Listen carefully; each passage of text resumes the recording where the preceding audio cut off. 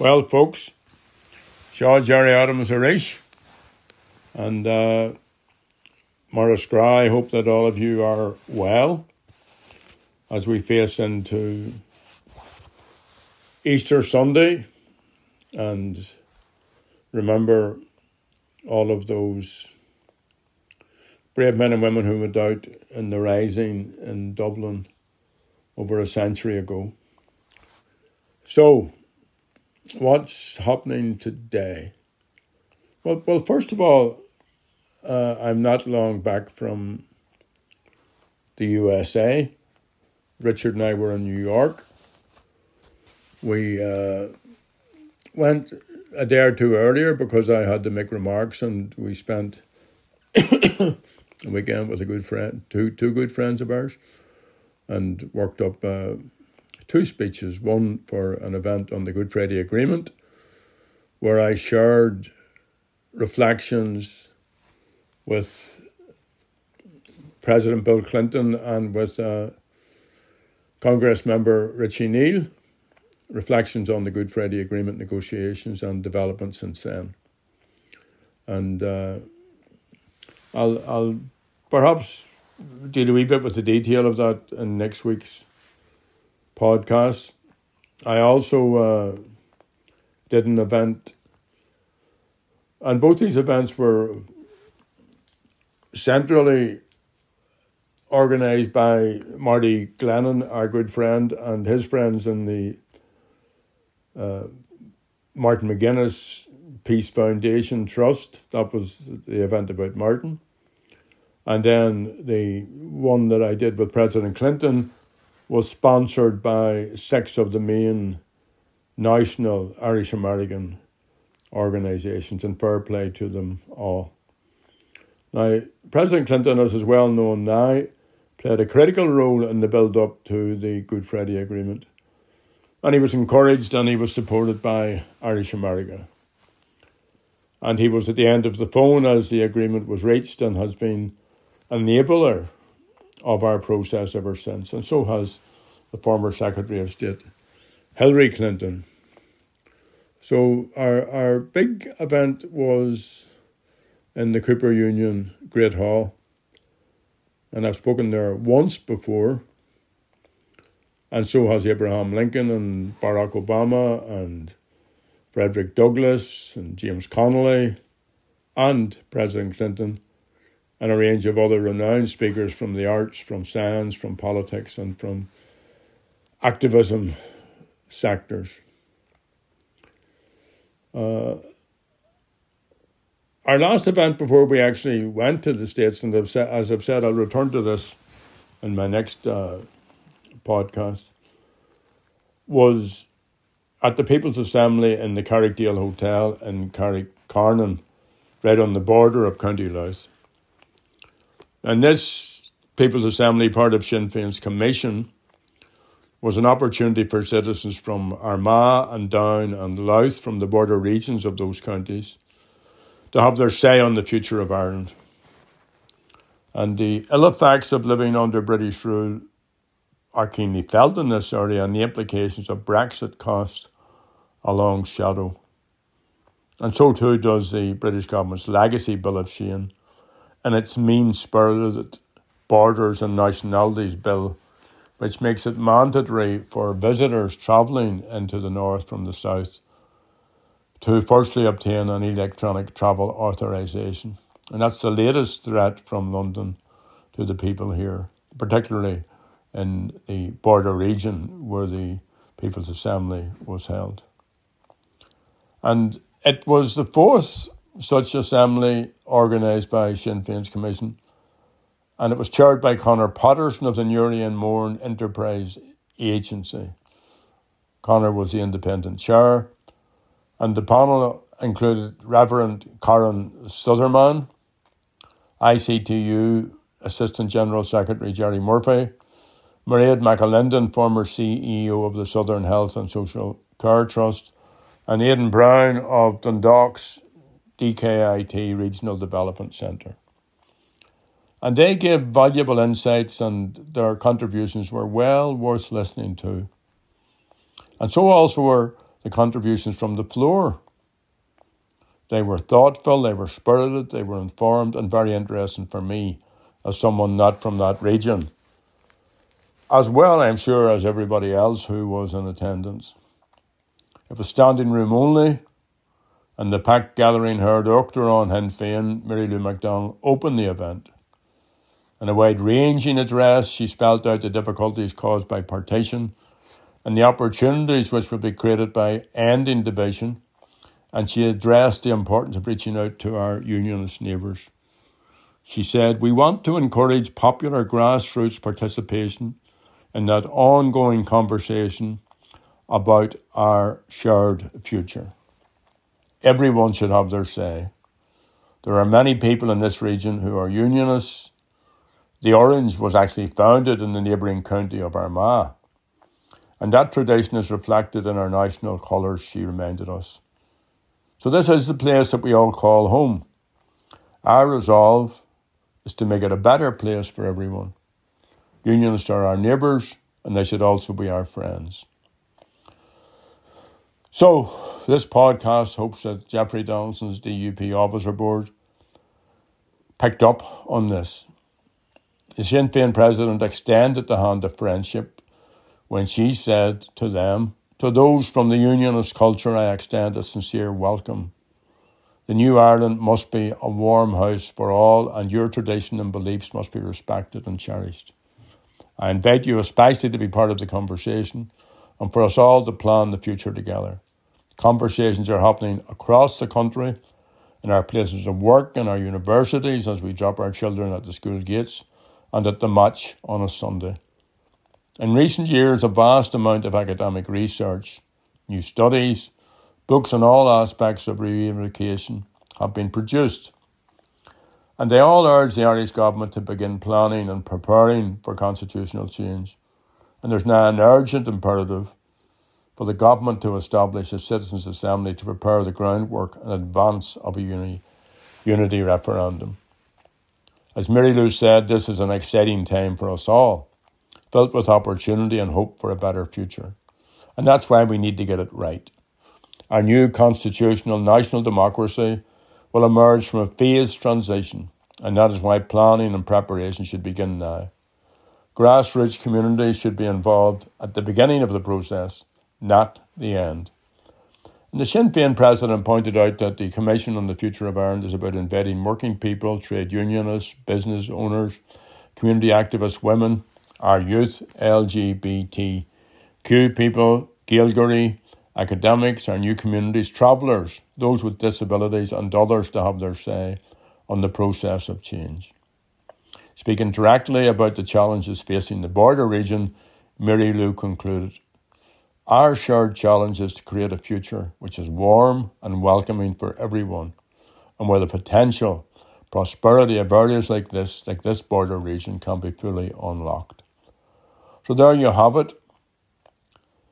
That's a good evening's work, and very motivational, I found, and I'm sure everybody else attended got something out of it. So well done to the organisers in that locality, and we'll continue to follow the course of the Commission as it continues to engage with popular grassroots opinion.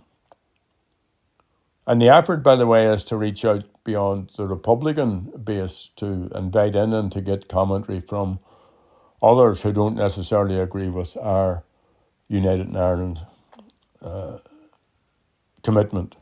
So, Shin and Maids. Now, the guest spot this week is our friend Lucilita Bhreatnach, one of our negotiators on Good Friday, 1998, former Ardrooney of the party, and a stalwart for many, many years. And she recalls here the historic events.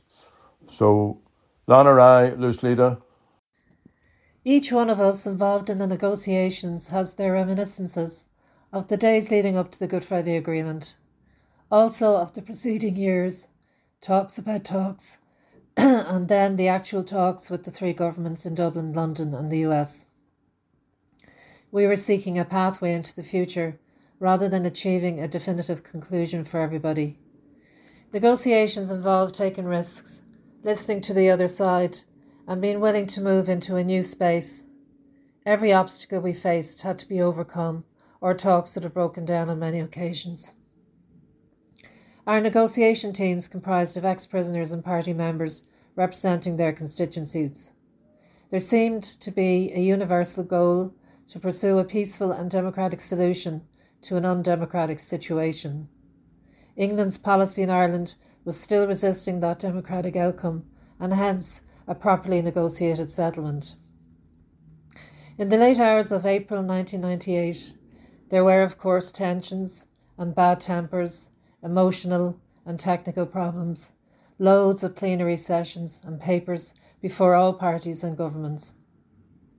The party leadership had resolved to engage and to reach an agreement, if possible based on the democratic principles governing our outlook on the negotiation process.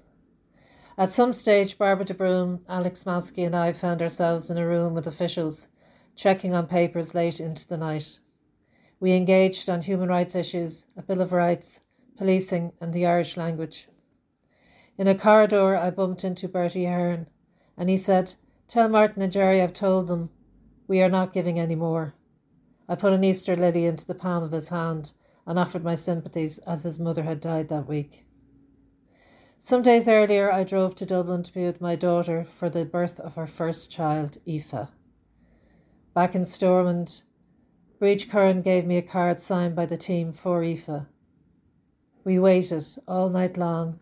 At some stage, Mitchell McLaughlin, Barbara de Broom, and I addressed the media outside in the freezing snow, expecting some breaking news. We tried to keep hope alive, but the talks were confidential and nobody wanted any possibly damaging leaks to the media. Barbara and I did the international media in Spanish and French, agus a Scoilige. Back inside, Siobhan and I sat next to a photocopying machine in the hall, ready to copy the all-important document once it arrived, waiting for the unionists to reach a decision. Phone calls back and forth with the prisoners. It felt surreal at times. We knew we were on the cusp of something big, but also that we would not get everything we wanted. Gerry and Martin appeared. Documents were handed out, which we all read.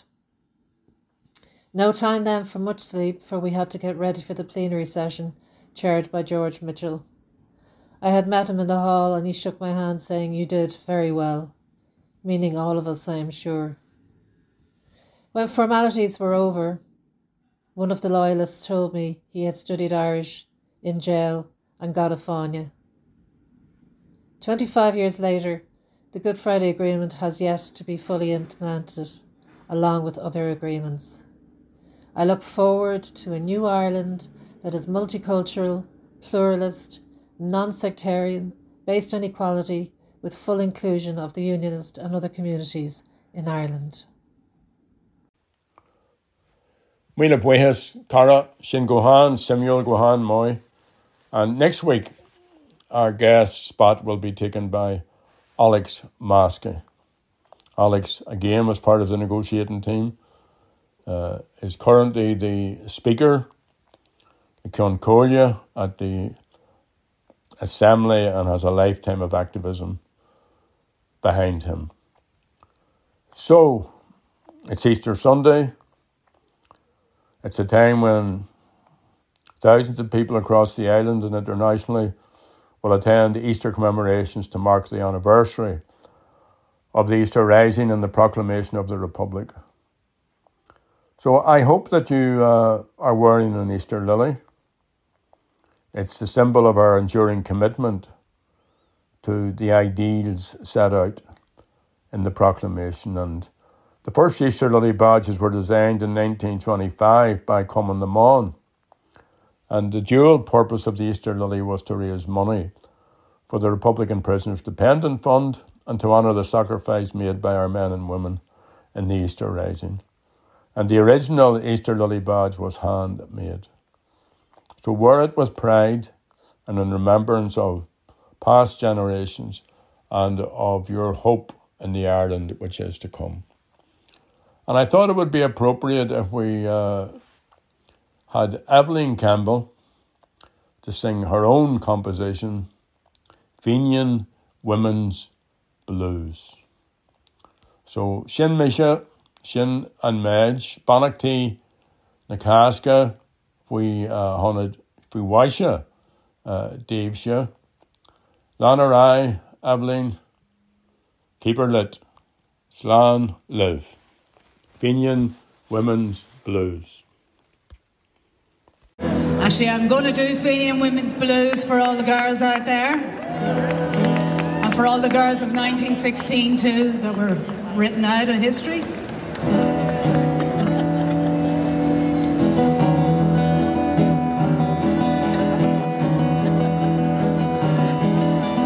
There are stories told of the days of old in the fight for liberation, to relieve us of the British crown that controlled the Irish nation. Brave men fought, brave men died to declare our proclamation. We know their names, their deeds acclaimed, the Fenian men of the rising. You might be surprised to realize who else answered to the call. This is the Fenian Women's Blues. Let's remember them all. The Countess fought, Mary Devereux fought, Nellie Gifford fought, Lily Kempson fought, Julia Brennan fought, Maud O'Reilly fought, Winnie Carney fought, and Bridget Gough. The women and girls of Common and Mon stood beside the Fenian men. This is the Fenian Women's Blues. Let's remember them. There is little known what the records show of their participation, an integral part right from the start against the occupation. But they were demonized and ostracized by a patriarchal system, airbrushed out without a doubt from historical narration, for their contribution to the liberation of our state. This is a Fenian Women's Blues. Let's remember their names. Jenny Shanahan fought, Liz Connolly fought, Liz O'Farrell fought, Madeline fought, the Norgirls fought, Helena fought, Rosie Hackett fought, and Martha Walsh, Miss Skinner, Margaret Keogh, Dr. Kathleen Lim. There are many more. This is their song. Let's salute to them.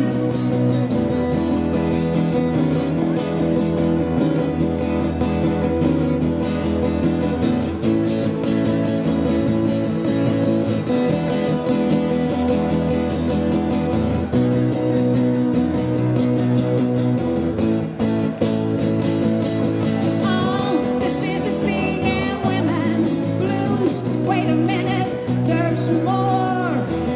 Let us not reduce this down to national salvation, because there's women's rights and workers' rights and human deprivation. Amidst all of the mayhem, it was a war of social classes, and the women were engaged in education of the masses. Time to resurrect them, breathe life back into their aims. This is the Fenian Women's Blues. Let's remember their names. Maud Gaunt taught, Delia Larkin taught, Hannah Skeffington taught, Molly Childers taught, Mary Spring Rice taught, and Kathleen Clark, raising us out from the dark in struggle.